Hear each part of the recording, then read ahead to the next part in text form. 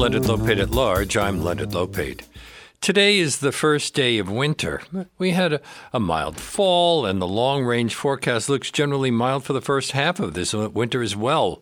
What effect will the big swings in temperatures have on the plants of those of us who like to grow things? What have they had so far? Joining us now with some tips on how to deal with this complicated situation is Pete Morosky, a nurseryman and environmentalist and the owner of Native Landscapes and Garden Center in Pawling, New York. He is a regular on our show, and we invite you to call us with your gardening questions. Our on-air number is 212-209-2877. That's 212-209-2877. Hello, Pete. Welcome back to our show. Well, thank you, Leonard. It's always a pleasure to be back on your show. The winter solstice is a traditional time for celebration. Do you think those of us who enjoy gardening will have much to celebrate this year? Oh, I think so, Leonard. You know, it's been a very mild fall. So here at Native Landscapes and most of the gardeners are still out there working the soil, getting their last-minute chores done. And yeah, this warm fall into winter is a welcome sight for many people who have either procrastinated or haven't gotten to their last-minute garden chores. Well, the northern winter solstice occurs when our hemisphere reaches its maximum tilt away from the sun, and today is the day with the shortest period of daylight and the longest night of the year. Does that have a negative impact on many of the things that grow? Not really, Leonard, because it happens every year. I mean, plants have been growing in this region for thousands of years. Millions. They've been going through, pardon? Millions of years. Well, I say thousands because, you know, we had an ice sheet come over the area with the last great ice age. And, you know, things had to start all over again, so to speak. So you're right. It has been millions of years, but there's always a break or, when these ice sheets come and sometimes things have to start all over again. But, you know, the winter solstice is an interesting time. It's a time when, you know, fall and winter kind of come together this one day. Like you said, it's the shortest day of the year. You know, today the sun travels the shortest distance through the sky, resulting in the day of the year with the least amount of sunlight and the longest night in the northern hemisphere. And if you think about it, in the southern hemisphere below the equator, it's the first day of summer in places like South America and Australia. Mm-hmm. You know, these shortening of days, Leonard, began back in late June after summer solstice, the first day of summer and the longest day of the year. Okay. And during the last 6 months, we have been losing a few minutes of daylight every day. And the plants sense that. And when that happens, they prepare for winter.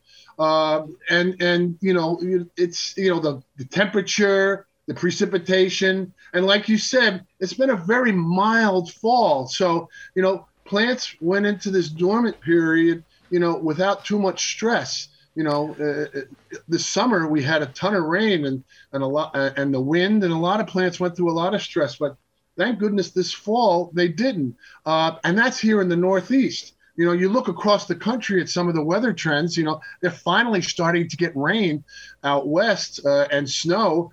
And, you know, these poor people in Tennessee and Kentucky, boy, did they get hit hard last week with tornadoes and bad storms. That was just a nightmare. Well, that really will destroy an awful lot of greenery. But, okay, so the plants have been preparing. What about us? It's likely we're going to still have big winter storms. And since the weather is pretty mild at the moment, what can we do to prepare ourselves? Well, Leonard, you know, it's you know, the weather's changing. And, you know, it's funny because, you know, since the 1960s, each decade has gotten a little bit colder. And what we need to do to prepare ourselves is, you know, from a home standpoint, to get our homes ready for the cold weather that's coming. I mean, these trends in weather now seem to be, you know, 2 or 3 weeks of warm weather followed by 2 or 3 weeks of cold weather. Like, for instance, let's take a year ago, we had a foot snowstorm in and around mid to late December. which was, for us here, based on the last couple of decades of snow, an early season snowstorm. But the funny part about it was it hit us around mid-December, around the 15th of December, and it was gone by Christmas, because these trends of cold followed by warm followed by cold are seem to be, the norm these days.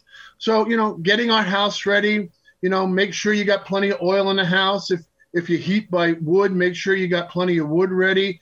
Make sure the wood is protected so we don't get a lot of rain. I mean, here the next couple of days, like I said, the weather over late November, early December was very warm. In fact, last week we hit 60 degrees, but in the last 2 or 3 days, it's gotten very cold. We had 16 degrees the night before last up here in Pauling. Last night was very cold. And now we're talking about a little bit of freezing rain and snow, possibly the next couple of days. So this topsy-turvy up and down weather doesn't seem to be wanting to go anywhere but here. We associate a number of trees and plants with this time of year: evergreens, yew, oak, mistletoe, holly, rosemary, pine, ivy. Why those in particular? Are they the ones that thrive in this kind of weather?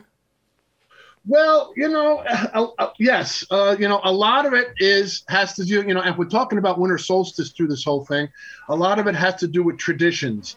Throughout history, societies held and still hold festivals and ceremonies celebrating winter solstice and evergreens. In fact, indigenous people continue to mark solstice with storytelling and ceremonies.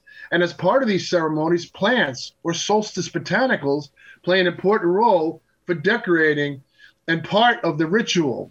And, evergreens, like you said, such as the pines, juniper, and spruce, arborvitae, Christmas fern, holly, are all on display this time of year.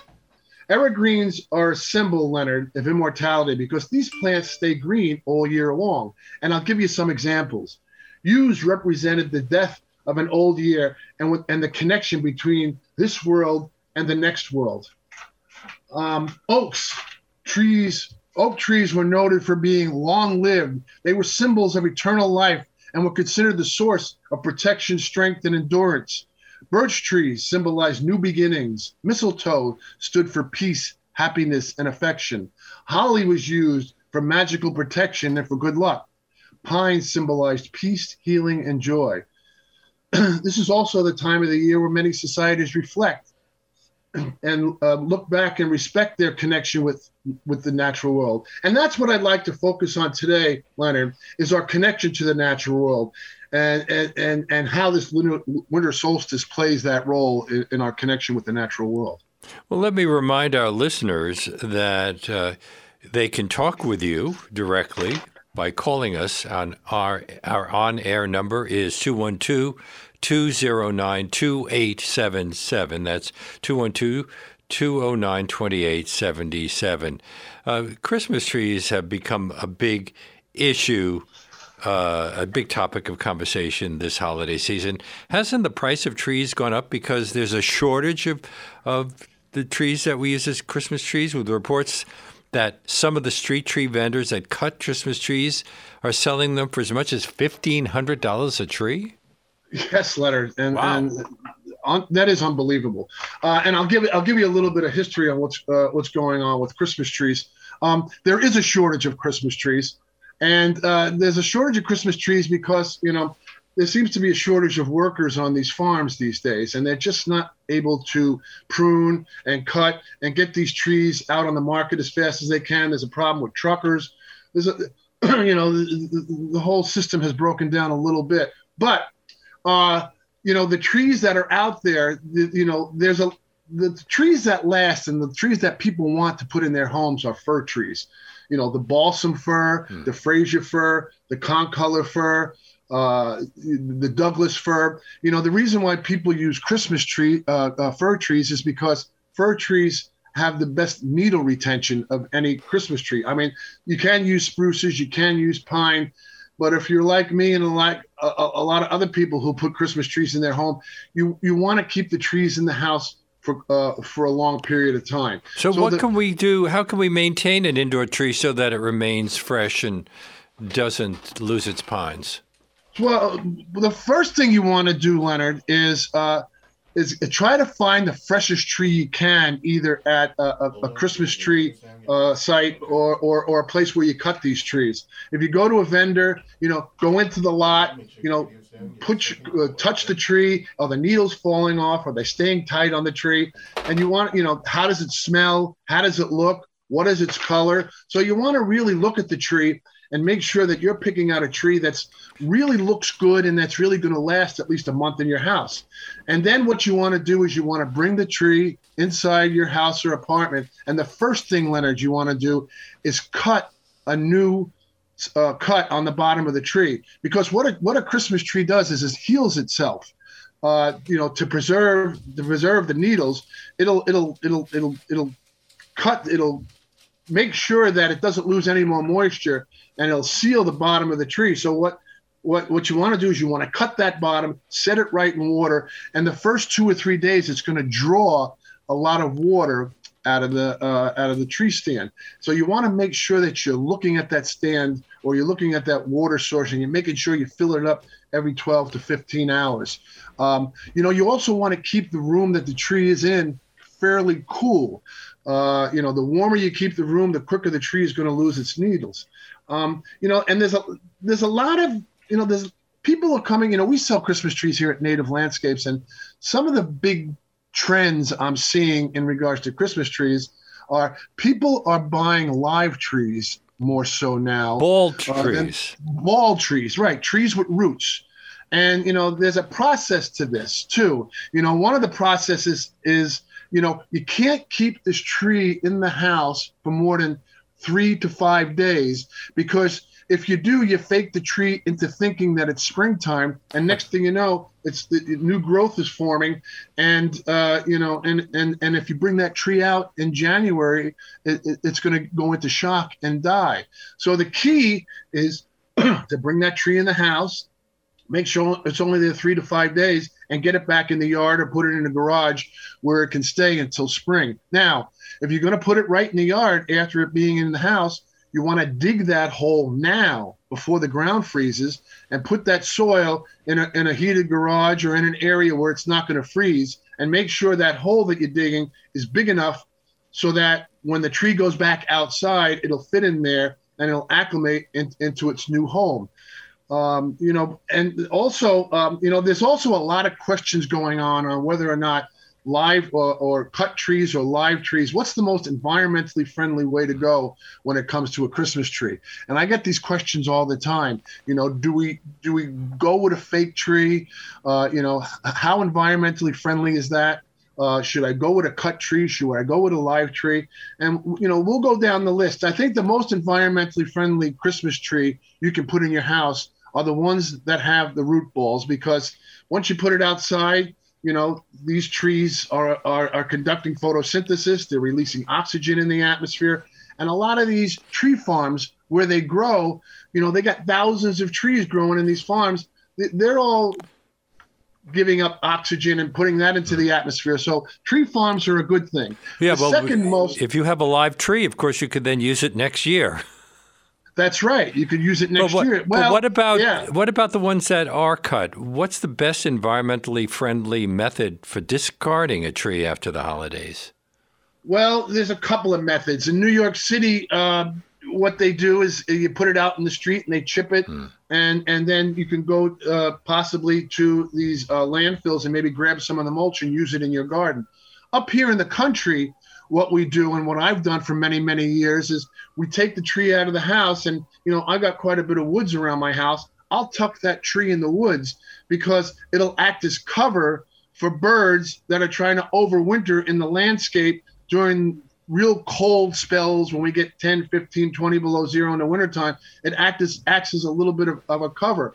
Also, you can cut the tree and you can chip the tree and you can use it as mulch. You got to remember, all these evergreen trees have a very, when they break down, they created a very acidic environment in the soil, which is good because most plants in our neck of the woods like acidic soils. So you can chip it, you can break it down and put it back in your garden, and as it breaks down, it'll feed and nurture and keep alive a lot of the plants we were just talking about before. A lot of your hollies, a lot of your rhododendrons, a lot of your hemlocks, a lot of your blueberries. These are plants that like real acidic soil and would benefit from the mulch coming from these Christmas trees.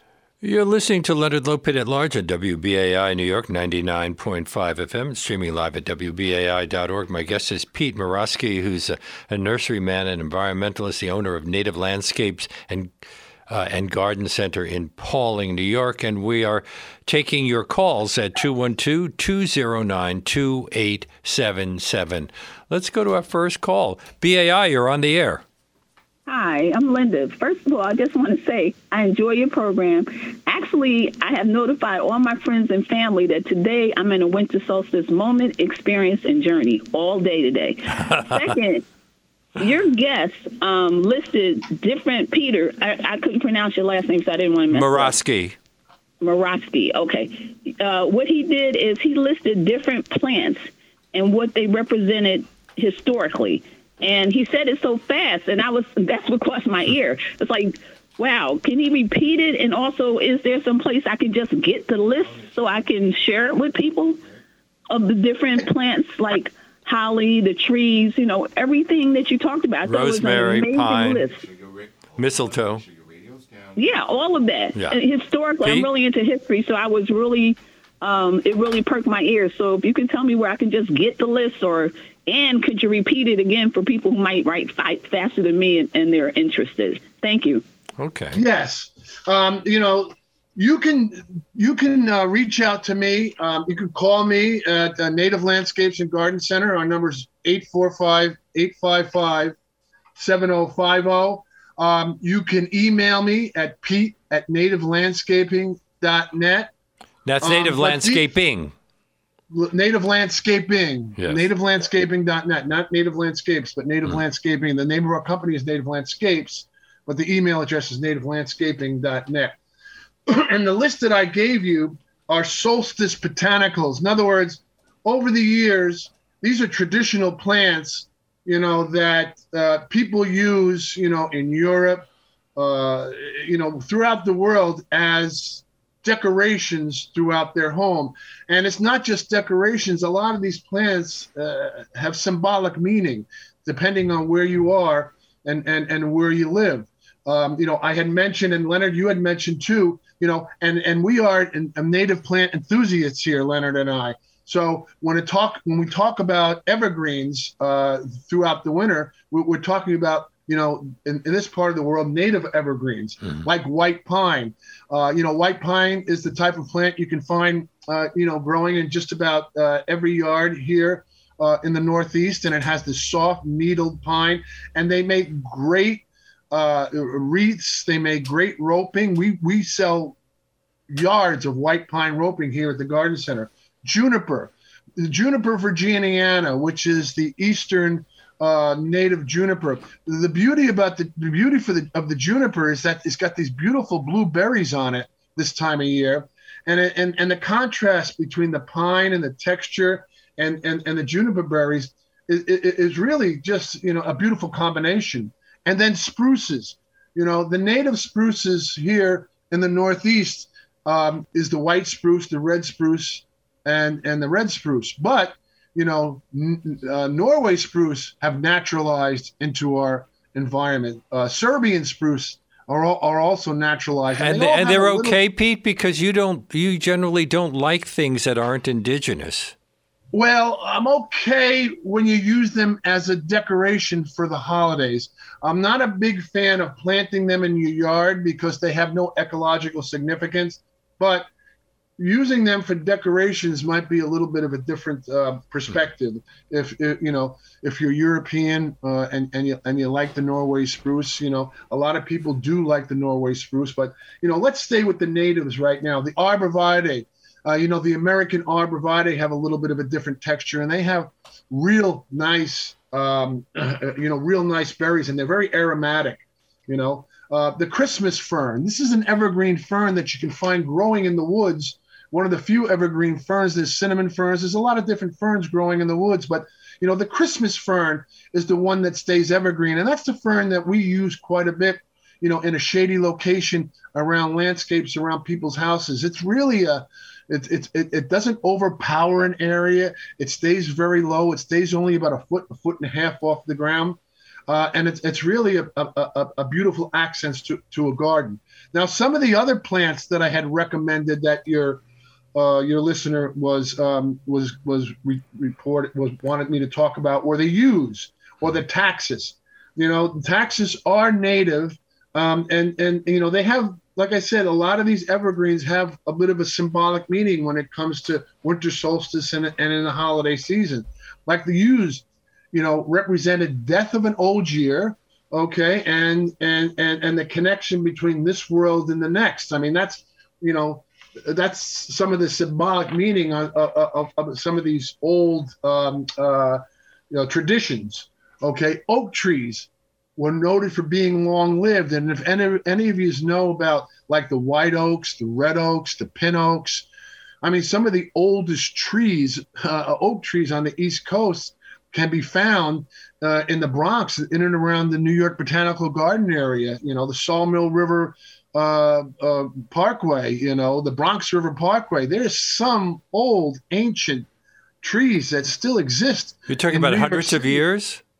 Hundreds of years. And some of these, some of these trees are 6 and 8 foot in diameter. And oak trees, if you're going to plant a tree on your property, oak trees sustain 230 different species of insects, animals, and birds, between their nests, between their, their fruit, their flower in the springtime. And oaks are noted for being long-lived. They are a symbol of eternal life, and were considered a source of protection and strength and endurance.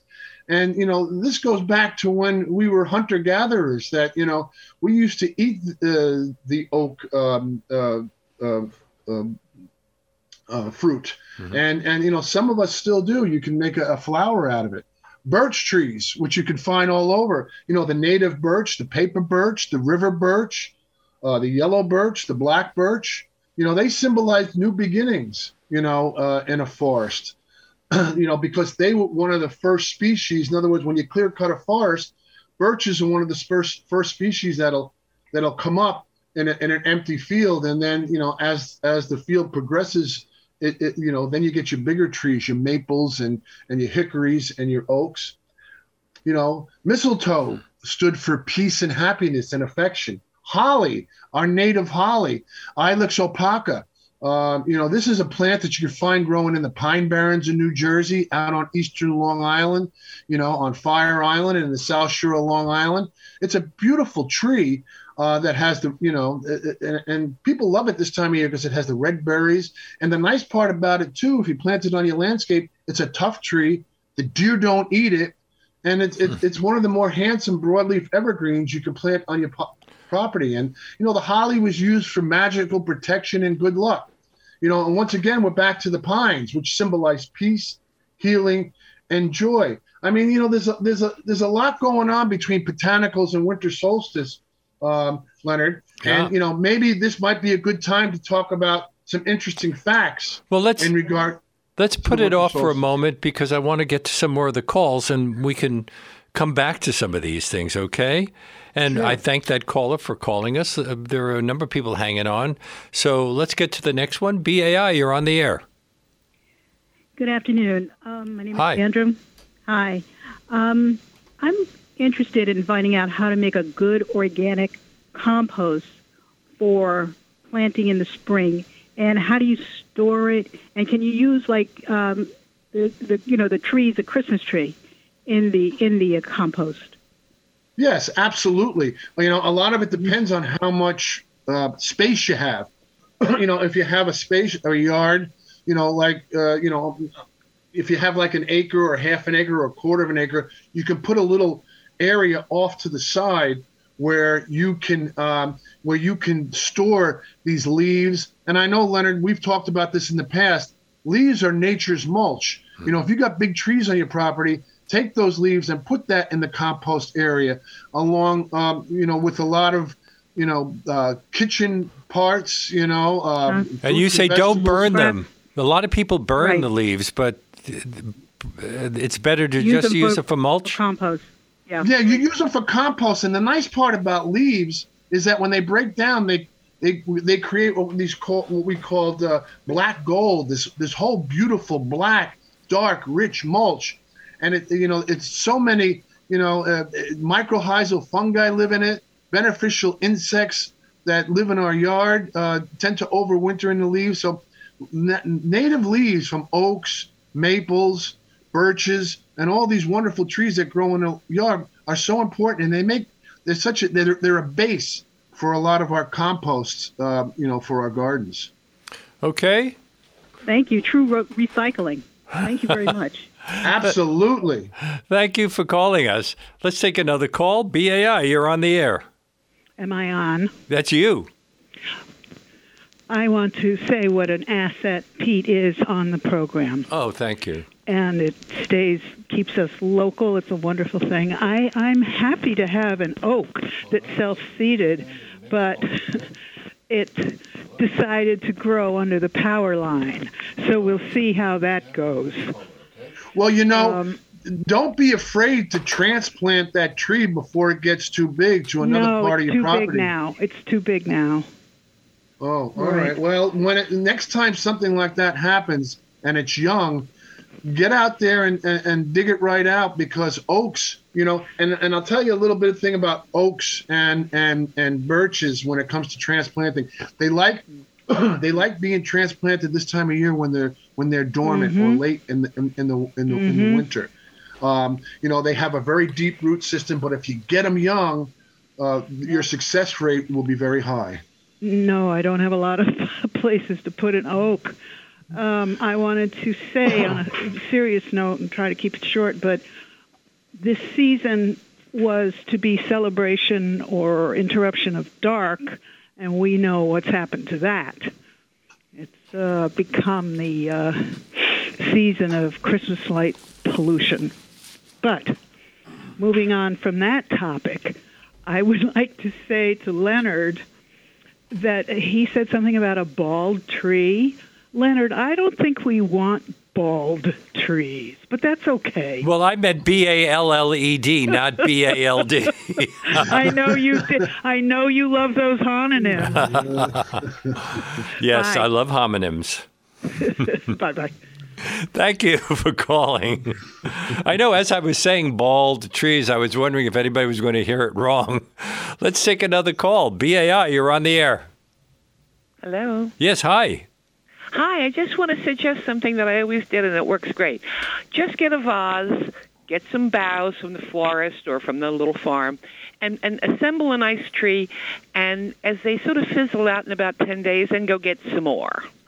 It's sent to the room. If you have kids and they want to get really arty, you can put a piece of oasis in there, and they can form their own small tree. And to keep the humidity high in the room, it really does help keep them a lot longer. Why we keep on hacking everything down like we're in the 18th century is beyond me. Pete? That's a great suggestion. And bringing the smell of Christmas or the holidays into the house is always welcome in every home, And except that there are problems. Aren't trees that produce resins for frankincense and myrrh that have been used for thousands of years in healthcare, worship, and trade facing collapsing populations because of the way that they're being drained? They are, Leonard, and we've got to be careful with where we get these where a lot of these plants come from and where we're pulling them from. And what I was going to suggest is, we can, once again, we're talking about native plants. When you want to do these botanical decorations in your house and water, it's all about the different textures of what you put in the water. The balsam fir, the spruces, the arborvitae, even the winterberry holly, the Ilex verticillata has a great berry, and many of the other berries that you'll find out in nature. You want to bring in and create this whole holiday feeling inside the house, and this beautiful holiday smells. And that was a great suggestion by your last caller.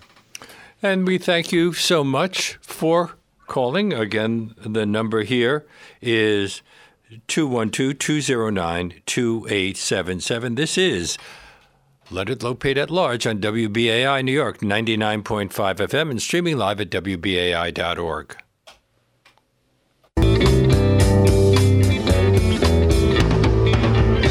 But I'm not gonna cut a single blade of grass.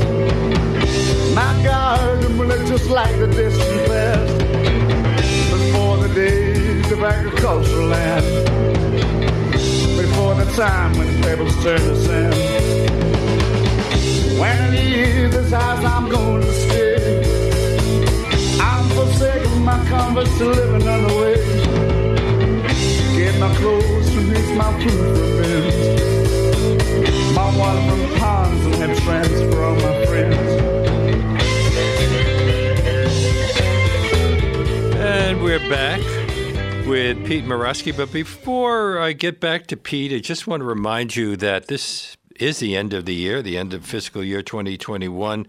And WBAI is trying to take charge of our tower rent at 4 Times Square, try to make a significant dent in the debt. We owe a lot of back rent. Our tower rent is about $17,000 per month.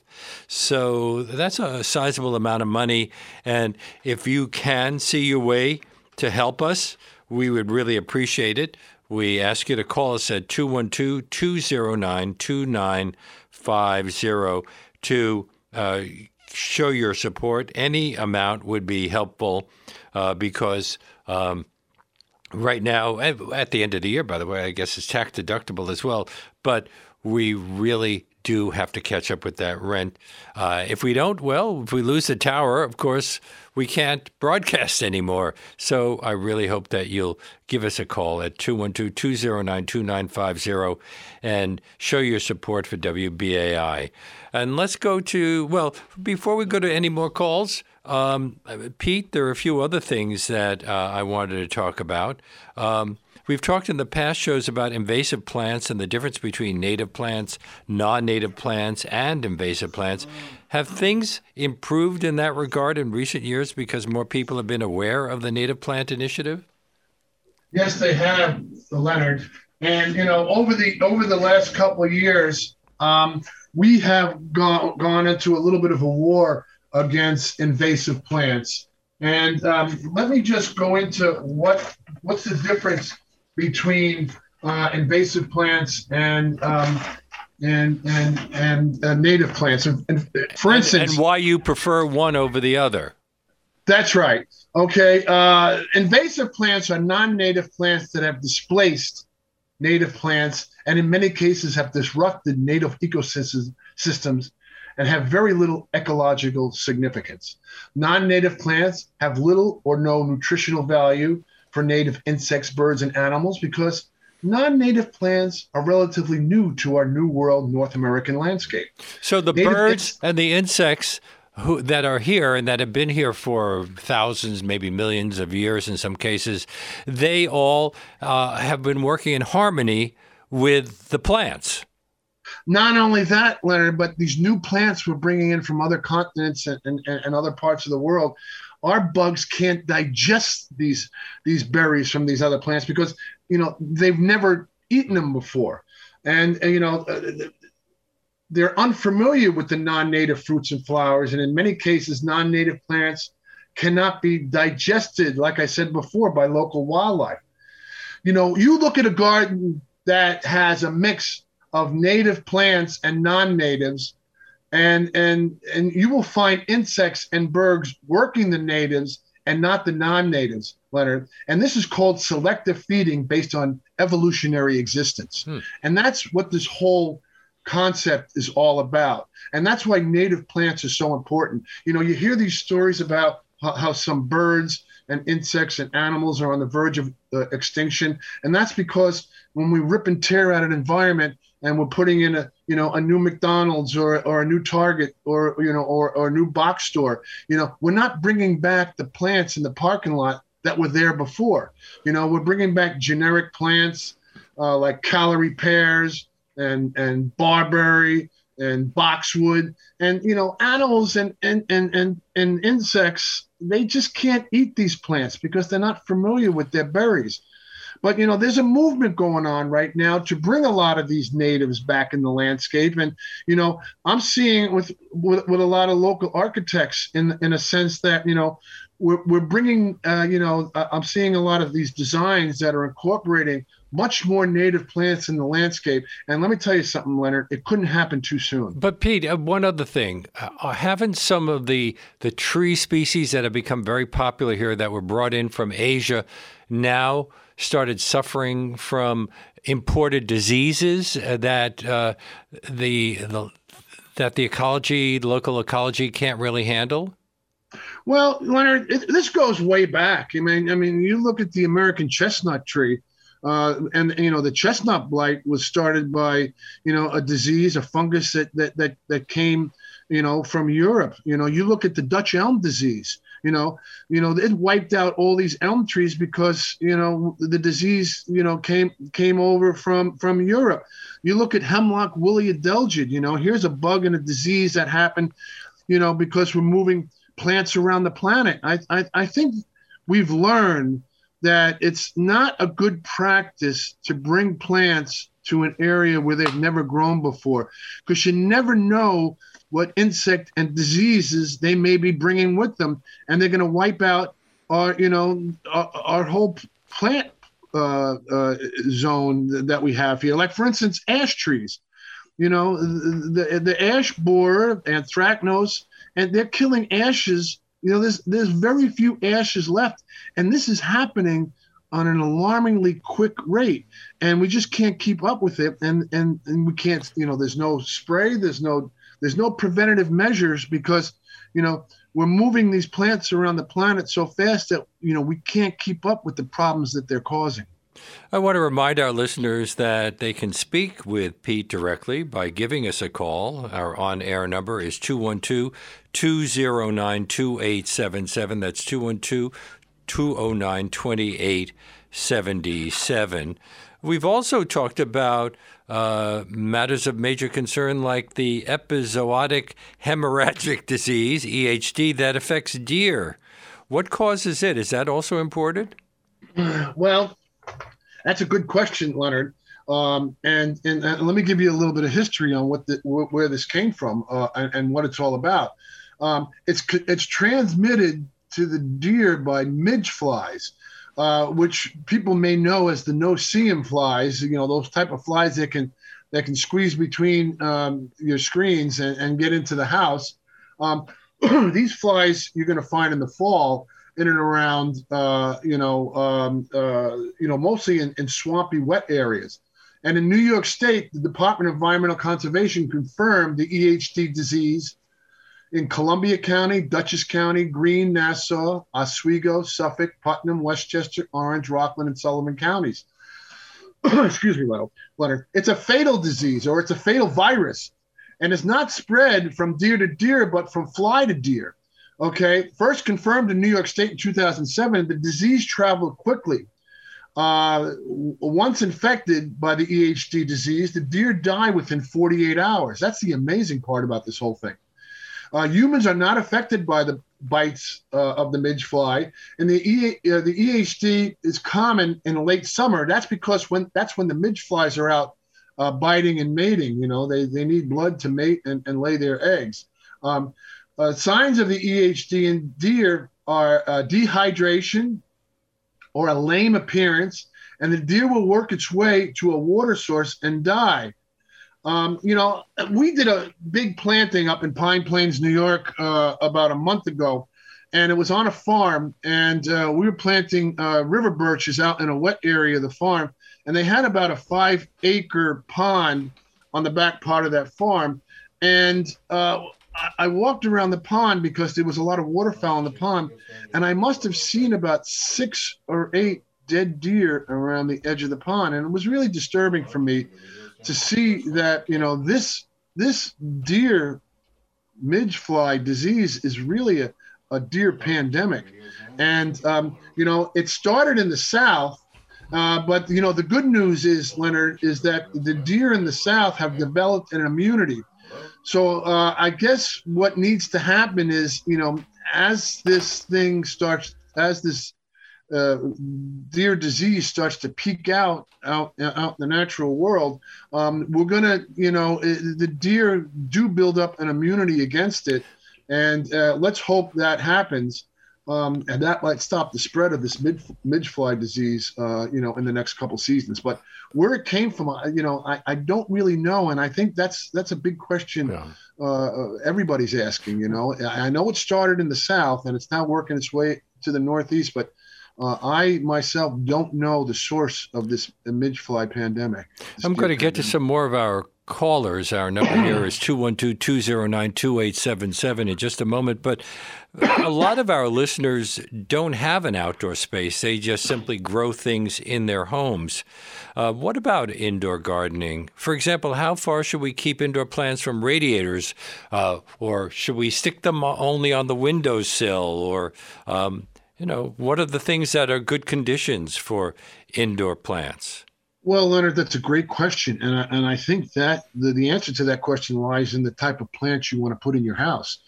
The easiest plant for an indoor environment is a type of cactus or succulent that tolerates an indoor dry environment. Because you got to remember, this time of year, the indoors of our house turn into a desert. And, with the dry heat, relative humidity is down around 15 to 20% when it gets really cold outside. So a lot of these succulents are a perfect fit for indoor environments in and around our house. But if you got a room that's a little bit cool and you have a heating system that is a little bit more moist, you can go with plants that like it a little bit wet.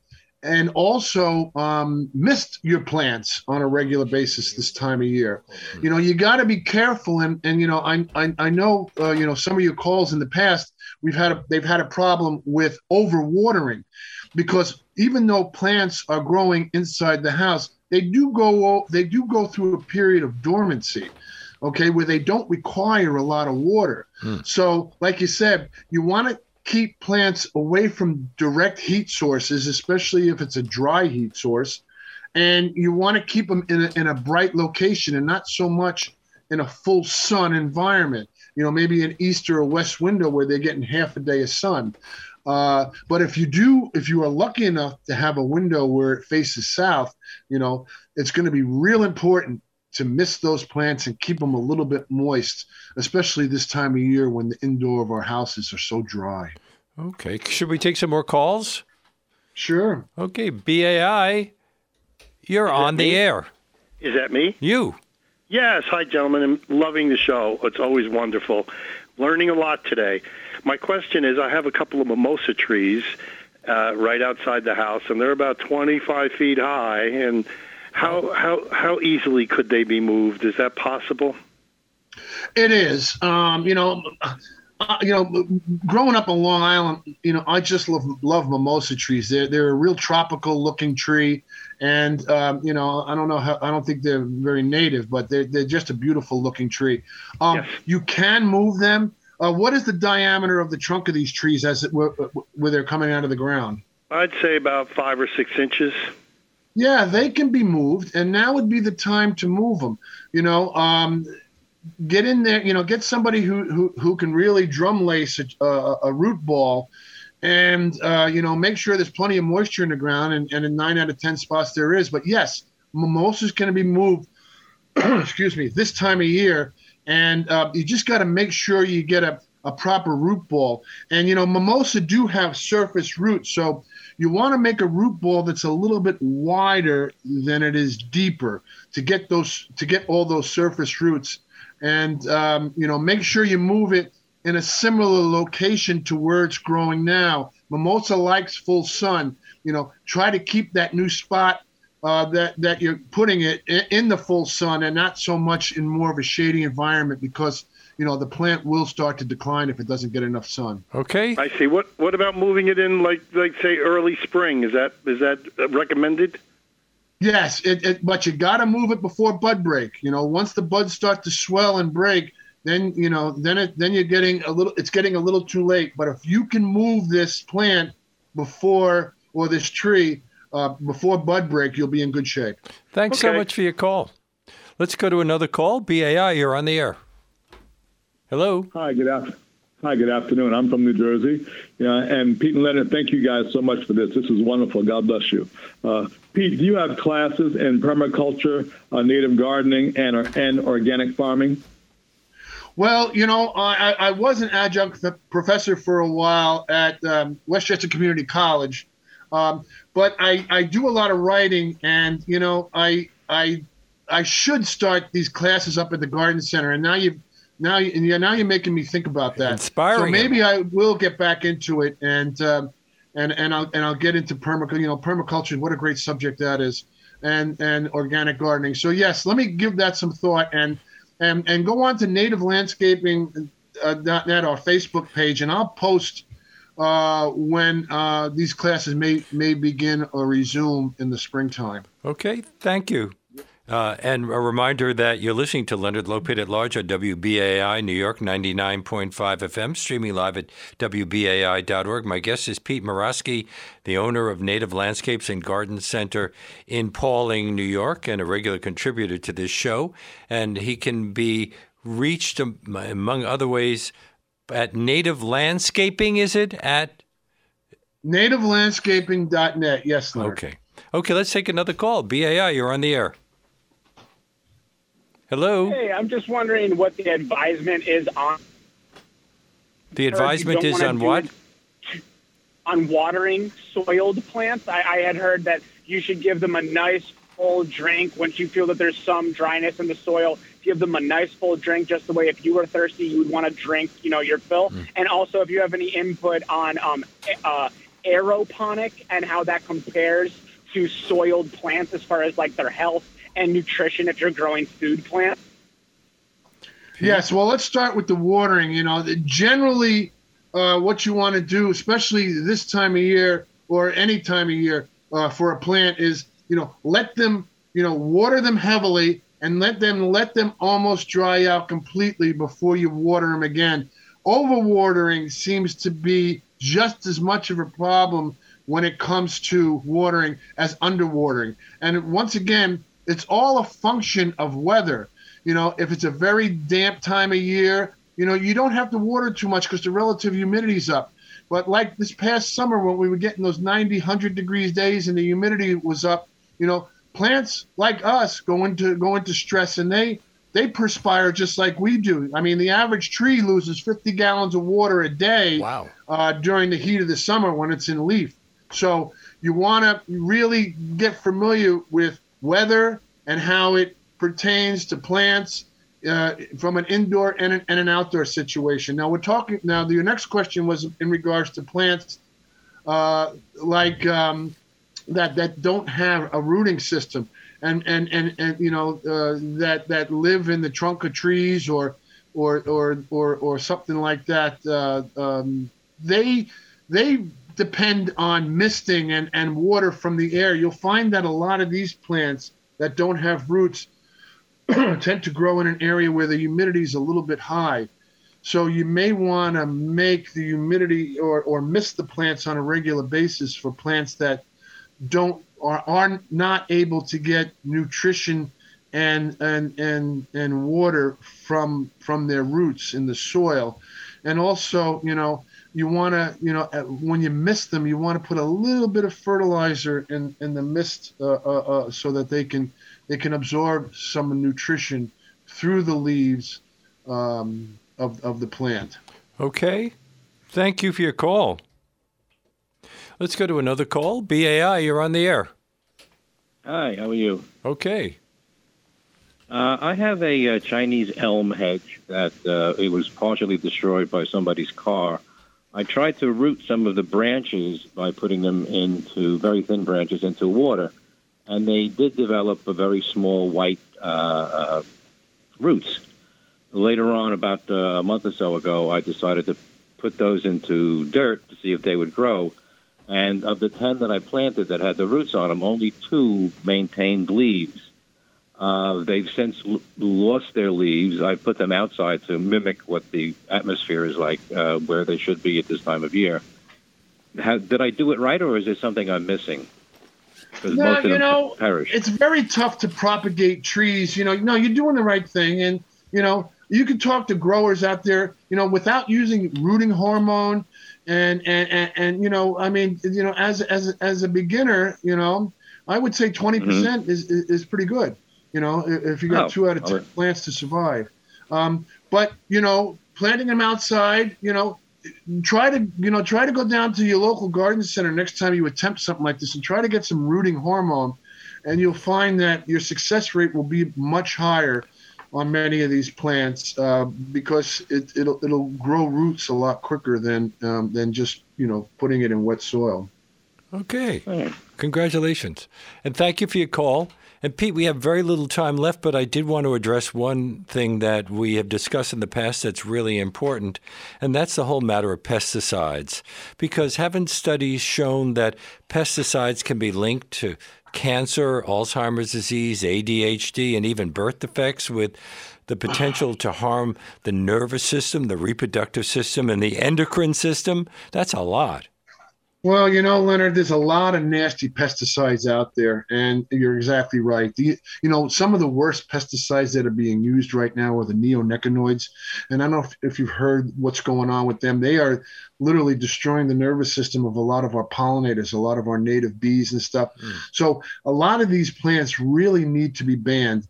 And, let's go back in history a little bit about some of the plants, some of the pesticides that were used over, you look at bald eagles and birds of prey.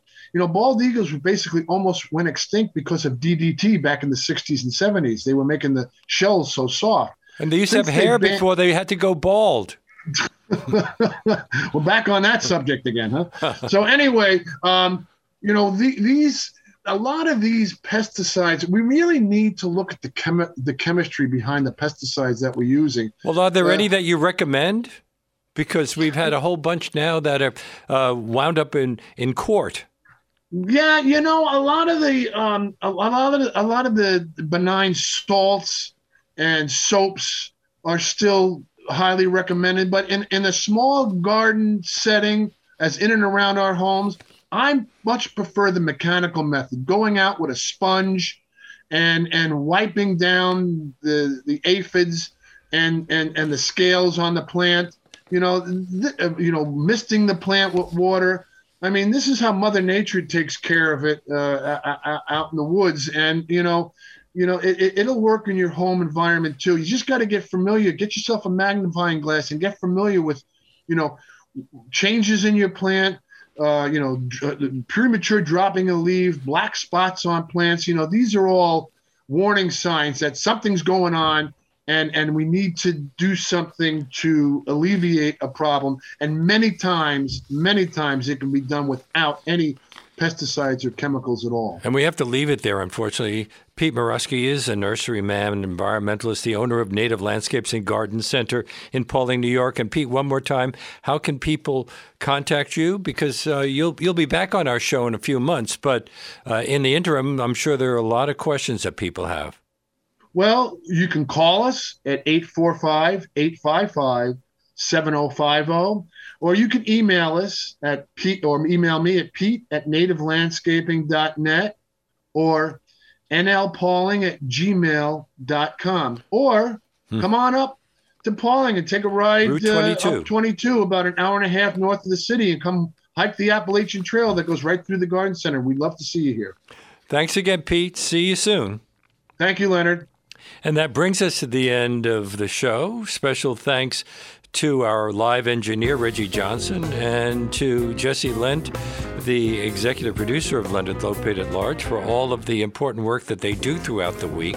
If you're new to this program, you like what you've been hearing, you can access past shows streaming on demand at WBAI.org. We're also available as a podcast on iTunes, Spotify, and wherever else you can get your podcasts. And you will find links to our over 500 past shows at LeonardLopateAtLarge.com.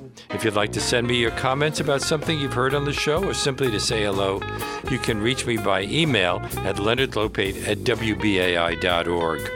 WBAI is currently experiencing major financial difficulties due to the pandemic. Surprise, surprise.